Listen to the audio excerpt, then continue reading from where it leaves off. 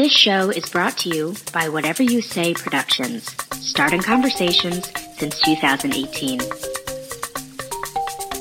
right, well, welcome back to episode 10 of Microscope.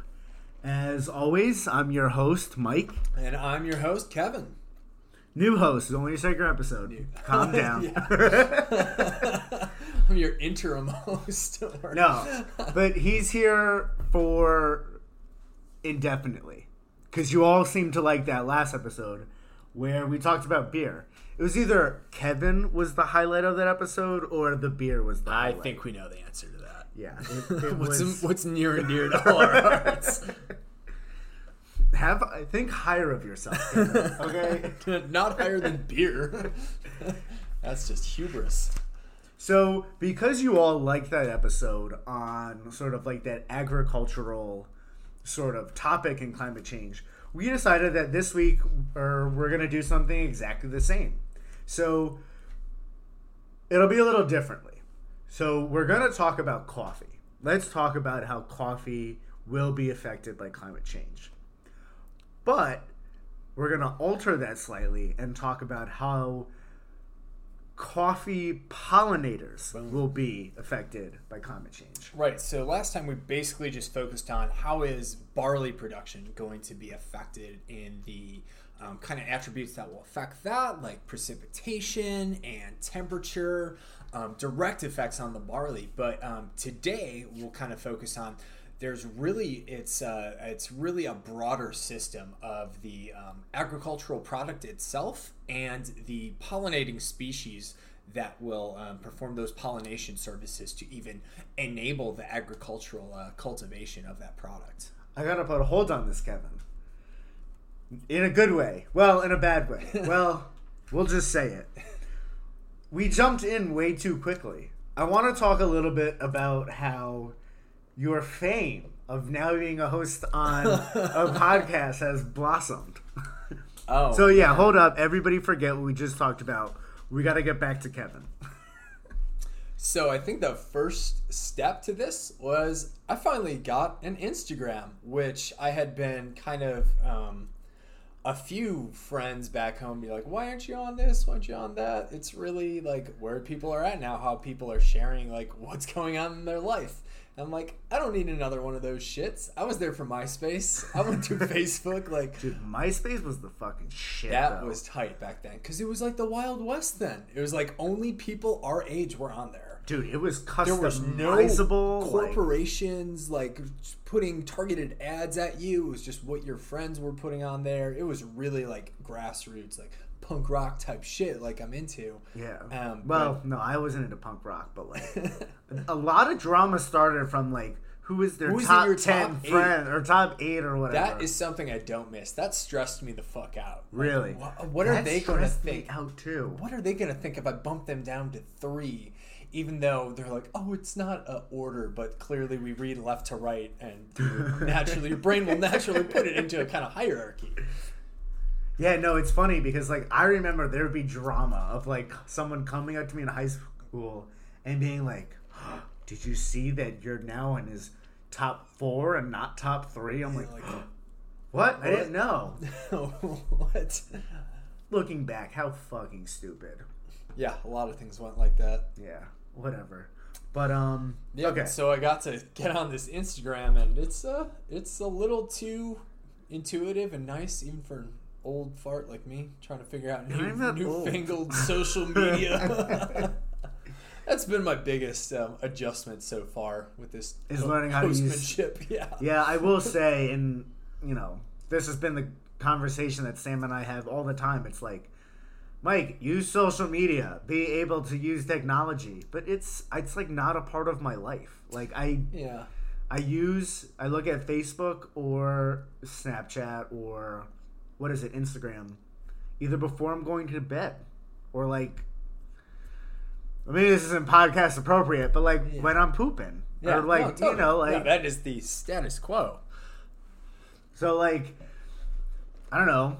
Great. Now all our followers know that every time I post something, I'm like It's either late at night or on the toilet. Yeah, I think this is something. This is really going to resonate with people. Like, oh, I'm not the only one who does that. We all know everybody. Everybody does that. Yeah, no.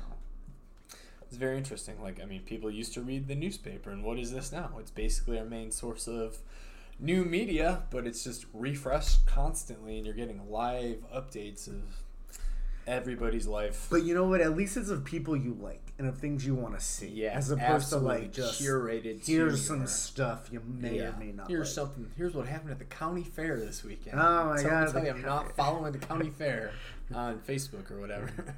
Cheryl Smith just her pumpkin was the largest. Okay, but speaking of pumpkins, let's move on to another fruiting plant. The coffee plant. Much more important. What's its scientific name? That's a great Candidatus albicans? Oh, if you just pulled that off, I'm going to be extremely impressed. I'm like dead ass, that's probably it. Total side note, dead ass is definitely only an East Coast thing. Yeah, I've heard it referred to as being a New York specific, kind of like hovering around there. Because a lot of people are just like, what does that even mean? I'm like, dead ass. Like, I don't know. Seriously? I'm being truthful. Yeah. Yeah, seriously. So it's not Candida albicans. It's Coffea arabica. Ah, right. Totally pronounced properly. Yeah, we've heard that word before. Yeah. It's on the Now that I think about it, Candida albicans is the wrong pronunciation of that fungus that like lives in your mouth. Oh. those binomial nomenclature, Latin names, they all get jumbled up in there. If you're still in high school and you had the opportunity of taking Latin, you should. You definitely should. Great that was point. definitely especially if you want to be in the biological sciences. Definitely. Used heavily. All those prefixes, suffixes, and then it takes a lot of the challenge that most people find challenging about reading an academic paper for the first time. If you have that kind of background in Latin or Greek is also used a lot as far as prefixes and suffixes, and that's where a lot of these big scientific jargony words kind of get their meaning from. They're all composed of just kind of cutting and pasting together these different Latin and Greek roots. Which the scientists thought, oh, this will be easy for people. Yeah, that was dumb. Yeah, they should have just used, at least for English, like Germanic roots. And make like, you know how we say it's hot-ish outside? We'll make up some dumb word. Like, we should really start doing that for science. Like, making up words that kind of sound kind of stupid because they sound made up, but they're made up of fragments of English words or very like colloquially common English. So it's accessible to more people. Exactly. Well, I really like how the whole field of fruit fly research, they name specific genes based off the mutations they cause. So they have a gene called fuzzy, which literally affects whether or not fuzz appears on the fly, or like wingless. Yeah. Whether or not the wings form. Like that. Yeah, they tried there. Yeah, scientists should do a better job of making their jargon accessible to more people. Perfect. Because if more people can use the science, society gets better overall. Boom. And preach, listen to us. So, okay, so back to the coffee. So today we're going to talk not only about how climate change will affect our ability to grow coffee, right? Which, speaking of, Kevin and I are actually drinking coffee right now. Right this second. Because, I don't know, we decided to record super early this morning. And we just have to wake up. Yeah, I've got to get the juices flowing here. So, but not only are we going to talk about how climate change will affect our ability to grow these plants, but also how the pollinators, which make the fruiting bodies, which we get caffeine from, like how those affect their production. So this was a really awesome study that came out by a group in Taiwan, and you have the author Pablo Imbach, and he came out of the lab of Patrick. Oh my God, I should have practiced this word. My best guess? Go for Patrick R. Rohrdans. Rotorons. Rohrdans. Rohrdans. Oh my. We should have someone just tell us how to pronounce names. Yeah, that'd be great. So, okay.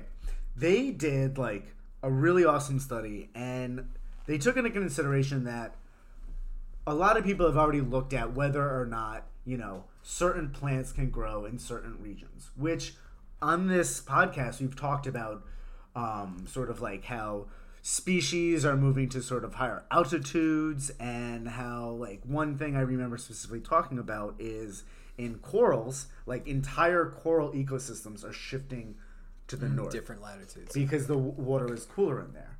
So essentially they looked, they understood that we know where coffee will be in the next 100 years. But coffee actually comes from the fruiting bodies that form on these trees. And we roast them, we grind them up, and then we pour hot water on them. And so they looked at it and they were like, hey, these fruiting bodies form when pollinators come in and drop pollen on there.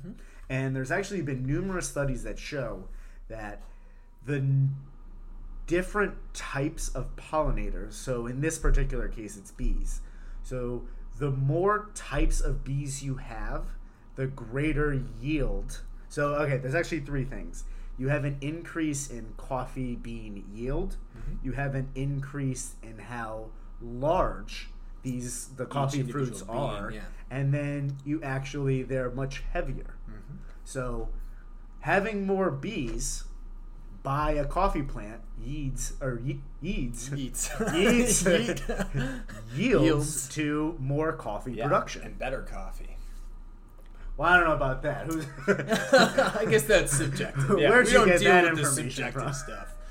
Yeah, but again, along with all of that, the way they kind of predicted how those different factors will change really went along great with the episode from 2 weeks ago, because they use kind of the same metric about how climate change will really affect those kind of metrics by defining climate change as when do we curb the output of anthropogenic carbon dioxide. Do we do it in the next 20 years? Do we do it in the next 40 years? Do we do it in the next 60 years?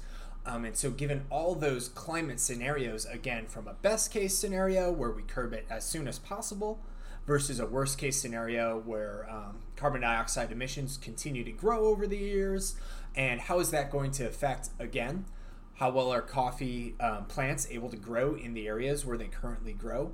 And how do the bee populations of those areas also fare given those same kind of best case to worst case scenarios?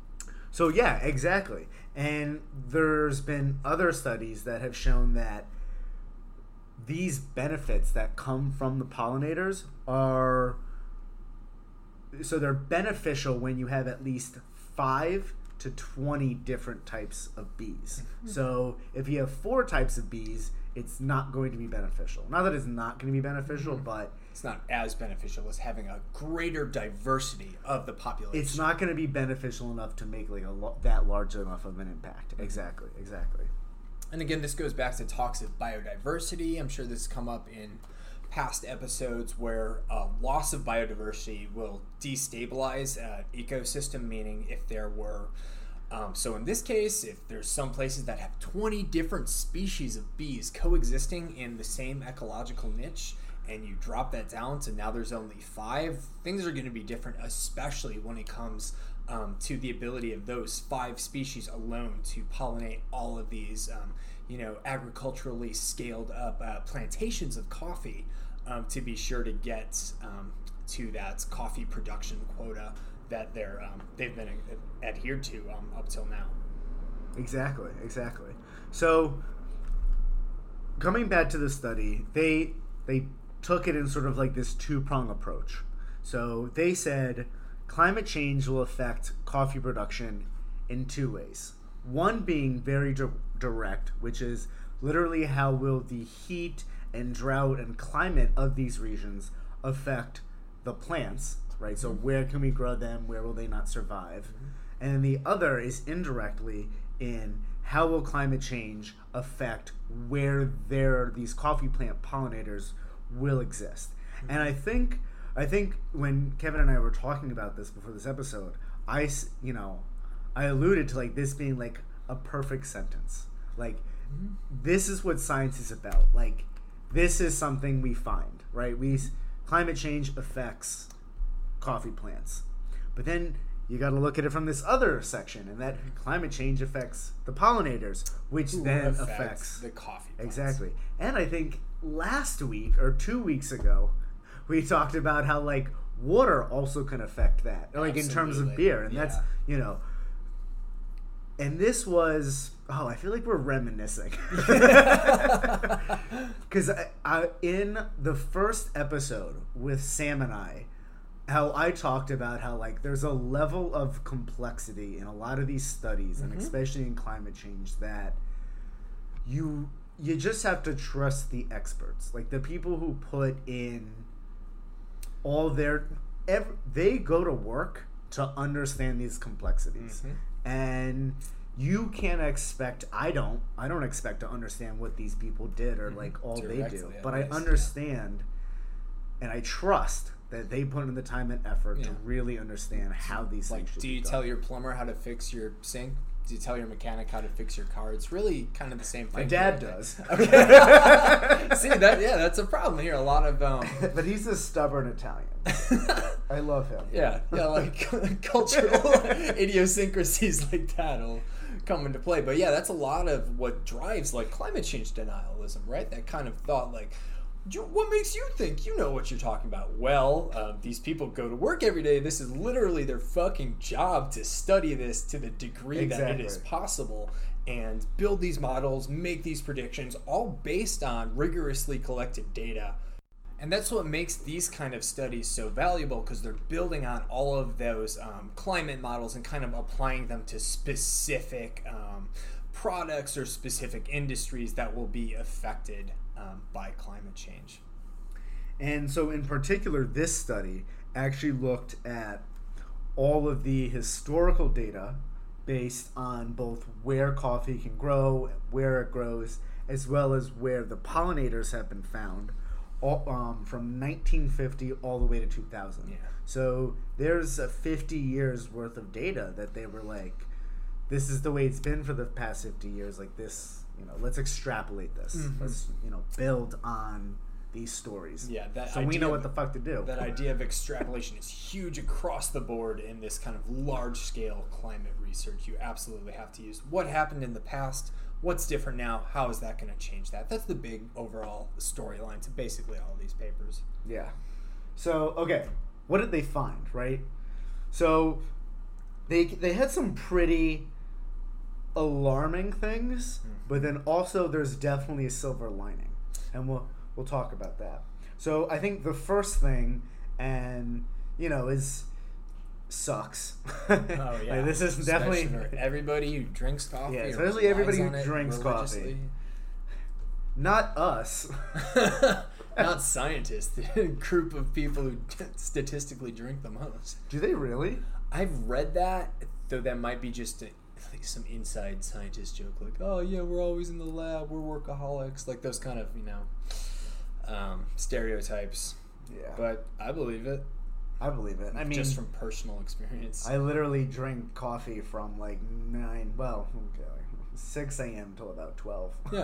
Yeah, easily on a normal day. Which is not healthy. We're not condoning please the don't sole do that. consumption of coffee. If you don't already do that, please don't start. Actually, so all of my friends who know me really well know that in the past I was super sensitive to coffee. Oh. I would be like, drink coffee and have like a panic attack. Shit. Or I would like avoid it at all costs. Actually, I have to call Christina later. But so we were out camping, and somebody brought like chocolate covered espresso beans. Oh. And I was like, oh yeah, those are probably great. Let me eat some. So I had like 5 of them. Dangerous. Oh my god, I was like off the wall. I was freaking out. I had to take some lorazepam. Oh my! This was god. Like 3 years ago. Oh shit! Okay. I'm like, this is like middle school, high school. What are we talking here? Yeah, no, this was like. Yeah, something happened where like I couldn't even eat a chocolate covered coffee bean. Woo. To now like I am moment I wake up injecting it into my fucking veins. Yeah. Okay. And that does not fare well for how they projected the decrease of land that could be allocated for coffee production. Exactly. So what they found is that 73 to 80% let me rephrase this. there will be a 73 to 88% reduction in land area in Latin America that we will be able to grow coffee. For a combination of the effects on the coffee plant itself and these pollinators that are directly responsible for the longevity. That's big. That's not like a 50% or like a 25%. Yeah, We're which talking are big like in themselves. This is three-quarters. Vast Three-quarters majority of all coffee Three-quarters will are gone. not be able to be grown in those areas. And that's really sad too, because like a lot of the coffee that's grown in Latin America is like really done within this, like, I think I read it was like a 4 hectare area, or like there's 4 hectare acres in the whole country that produces coffee, and like it supports like over 100 and hold on, let me get this exact number. Yeah, it was a really great piece in that it added that human aspect, which a lot of these academic papers I feel lack a lot of the time. Exactly. Yeah, it really was like, this is going to hit hardest these people who are subsistence agriculturalists who really rely on this as their sole source of income. There's really nothing else in those regions besides growing coffee, and because they've done it for generations, it's a culturally ingrained part of who they are. And this is another like image of the human effect of climate change, right? When we see on the news, we see the emaciated polar bear, balancing on a single little chunk of ice there, but this is what's going to happen to real people who are alive today. See their livelihood stripped away from them. So, okay, the number is that 100 million people are employed by the coffee industry just in Latin America. Yeah. And think about it, 88%, on the high end, 88% of the land that they currently grow is going to be gone. That is going to eliminate, estimating 88% of those jobs. Yeah. Like, that's scary. That is really scary. For that many people. Okay, so that was one thing they found, right? The other is that is in terms of the land that we can grow coffee on. They also saw that they also predicted that there will be a 65% reduction in the number of types of bees. So there's some regions in like Colombia, Bolivia, around that region of South America at least, where there can be up to 15 to 20 bee species coexisting in the same kind of ecological ecosystem or ecological niche. And some of these reduction numbers are looking at what if they lost of that 15, what if they lost like 10 of those species? What if there was, a reduction of, would you say 60, 70%? 65%. 65% average. And really, they have a beautiful figure in this paper. Let me tell you, the way the watermark of a great paper is beautiful figures. And this is a beautiful figure. They showed the... on a map, this one? Yeah, exactly. On a map of Latin I'm America. Post it on we'll post it with it. Yeah, there's a map of Latin America, so from Mexico all the way down to Argentina, and you can see exactly the regions where there will be loss of pollinator biodiversity, kind of color coded. So regions that are darker red will have vast decimation. And you can see right in the middle of Colombia, there's just this huge part, like southern Brazil looks like it's getting hit really hard too. What is this region right here?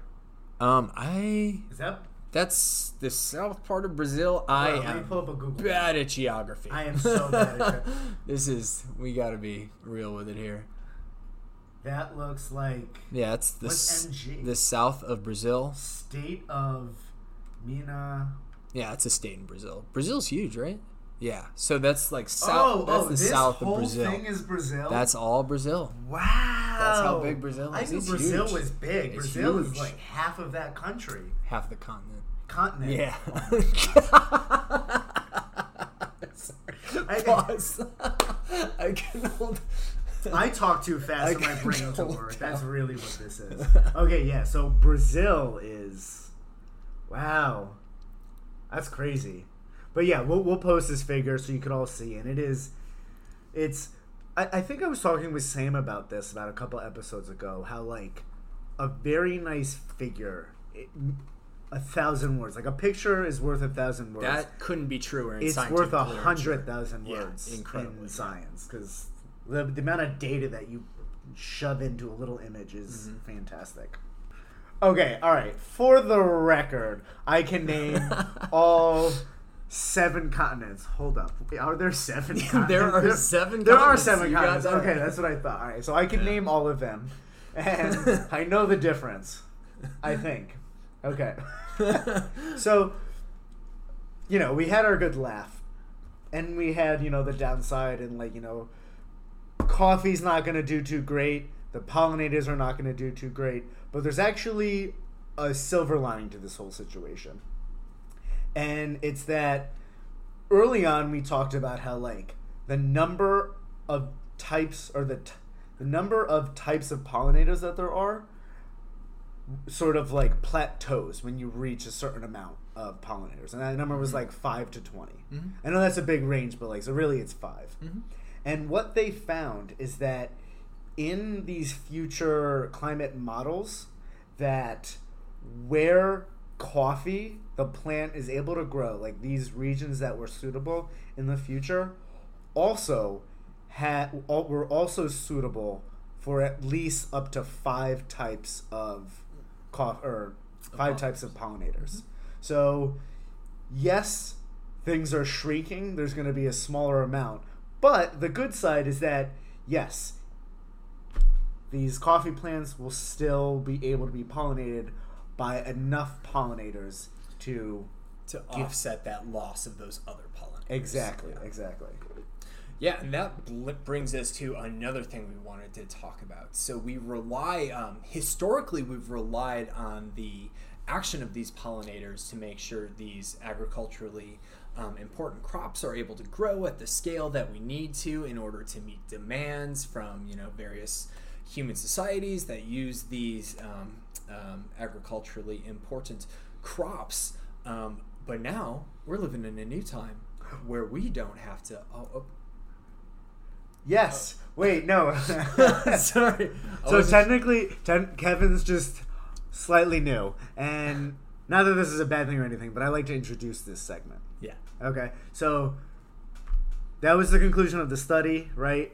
And so we do like to end every episode with sort of what can you do at home, right? And I think this is going to ruffle a lot of feathers. And that's fine. That's what we're here for. for. That's what we're here for. We're here to make you uncomfortable, okay? So, right. Continue on, Kevin. So as I was saying, historically relying on pollinators, but now we live in a time where we can custom make those plants to really be more suitable to our needs, and as those needs change based on the effects of global climate change. And so, again, as we've historically relied on pollinators to make sure these plants can remain pollinated, able to reproduce for generations and generations, now with the advent of recombinant DNA biotechnology, which I'm sure we'll have plenty of talk about in future and past episodes. I think future. I don't know if we've talked about this. We haven't? I Okay. think so. Well, we'll introduce that in more detail coming up. But this is what you will generally hear referred to in common talk as genetically modified organisms, or GMOs. Snap.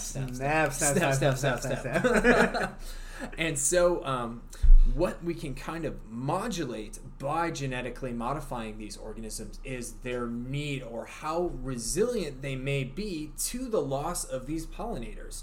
Maybe they are able to self-pollinate in a way that's sustainable. Maybe they are able to rely on different types of pollination schemes, artificial pollination, either by human intervention or some kind of I read something about engineering little drones to more or less pollinate in cases where there's extreme biodiversity loss of natural pollinators. We'll make our own biodiversity. Exactly. And bioengineering the pollinators themselves. So there's just lots of ways in which we could approach this problem using what's generally referred to as GMOs. Exactly. And along with that, right, the thing that you at home can do is eat more GMO foods. Absolutely. The more you support that, the more money can go back into the research and development side of those things. Not that we're plugging anything. We are not making money. I don't think from either of us anything work like in this. the GMO field. Yeah, I don't make not any. really. No, I do in the lab. I definitely work But yours with, are like bacteria that like... Yeah, certainly. Yeah. Yeah. But so, right, we're telling you to eat more GMOs. And like the key thing is like linking that back to bees. And a lot of the GMOs make their own pesticides, or in a way like prevent growth of fungus or things like that. So they're not actually spraying all these other chemicals that can attack bees. So if you eat more GMOs, you limit the amount of pesticides that are out there killing bees. Precisely. And I'm pretty sure there's people being like, well, what about organic foods? What about those? Well, I was talking to somebody, and like, people don't understand that they still spray pesticides on organics. You actually have to spray more on organics, I guess, if they're considered to be, this was the like heirloom variety. This is what we've used for generations, and this has been unchanged, definitely untouched by DNA biotechnology. Now, a large part of the agricultural biotechnology revolution was to kind of mitigate those factors that would be limiting the being able to mass scale up the production of different crops. And what that's led to with this whole organic food movement, to my understanding, is that you now have to recompensate for the loss of those beneficial genetic mutations introduced through biotechnology. You now have to make up for that by using more pesticides, using more fertilizer. So it's really a more resource-intensive process and environmentally damaging process to actually grow these non-GMO organic foods. And then my next question would be, for what purpose or for what good is that? Exactly. And you know, the fertilization and these pesticides that they're spraying on these organics are harmful to bees, right? So the only way to really protect bees is to eat more GMOs that have less pesticide on them, you know? And I think there was, I do want to clarify sort of like, what do we mean between like what a natural pesticide, you know, because there's one of the main differences between like an organic food and a non-organic food has to do with the type of pesticide, or like, well, there's a lot, but like one thing is the pesticide that's sprayed on them, and it literally comes down to whether or not the compound was extracted, or whether or not the compound was chemically altered at all. So in a lot of these synthetics, it has been altered in a beneficial way, and for more of these natural pesticides, it hasn't been altered. But at the end of the day, like, a pesticide's a toxin. Its goal is to kill something. Yeah, so we can even think about, you know, natural pesticides that plants produce themselves, like in coffee, caffeine itself. Animals cannot, they don't jive well with that. It's really poisonous to them if they eat that. And yet we are sucking it down every single day. Yeah. Okay. Yeah, so that's just a way to think about that. Yeah, so we wanted to clarify that little controversial tidbit. Oh, we will return to this. Oh, we will definitely return to this throughout the tenure of this program. Because we think that this is a topic that the public needs to know about, and we want to educate you in a meaningful manner. Absolutely. So that's we'll all get to learn about all that stuff later. But also, if you want to help save the bees, when you're at the supermarket, choose to go with the GMO food over the non-GMO food. It's probably also cheaper. Yeah. Oh, so save your certainly. wallet That's so you can nice. buy non-plastic and reusable plates and napkins. Yeah, and so on that also note, good. if you've got any questions about specifics of that, like making these decisions, or if you've heard something about GMOs that's been troubling to you, you want us to address it, shoot us a message on Instagram. That's what you do? Messages? They still call them that? Yeah, shoot us a message on there. They're called DMs. DMs. Oh, yeah, Slide slide into our Instagram. DMs. I didn't know that, yeah. Yeah, and then we'll do our best to address that on the show, or just hit you back, and we'll have a chat about that. We want this to be a dialogue, between the scientific community and the public. That's really one of our main goals here. So yeah. Even if it's just Kevin and I sitting here talking at you. Yeah. Still a dialogue. So that concludes this episode. I want to thank you all for tuning in. And as always, thank you. My name is Mike and I'm Kevin. Thank you for listening to Microscope, presented by Whatever You Say Productions. Learn more at microscopepodcast.com. That's MIKROSCOPEPODCAST.com.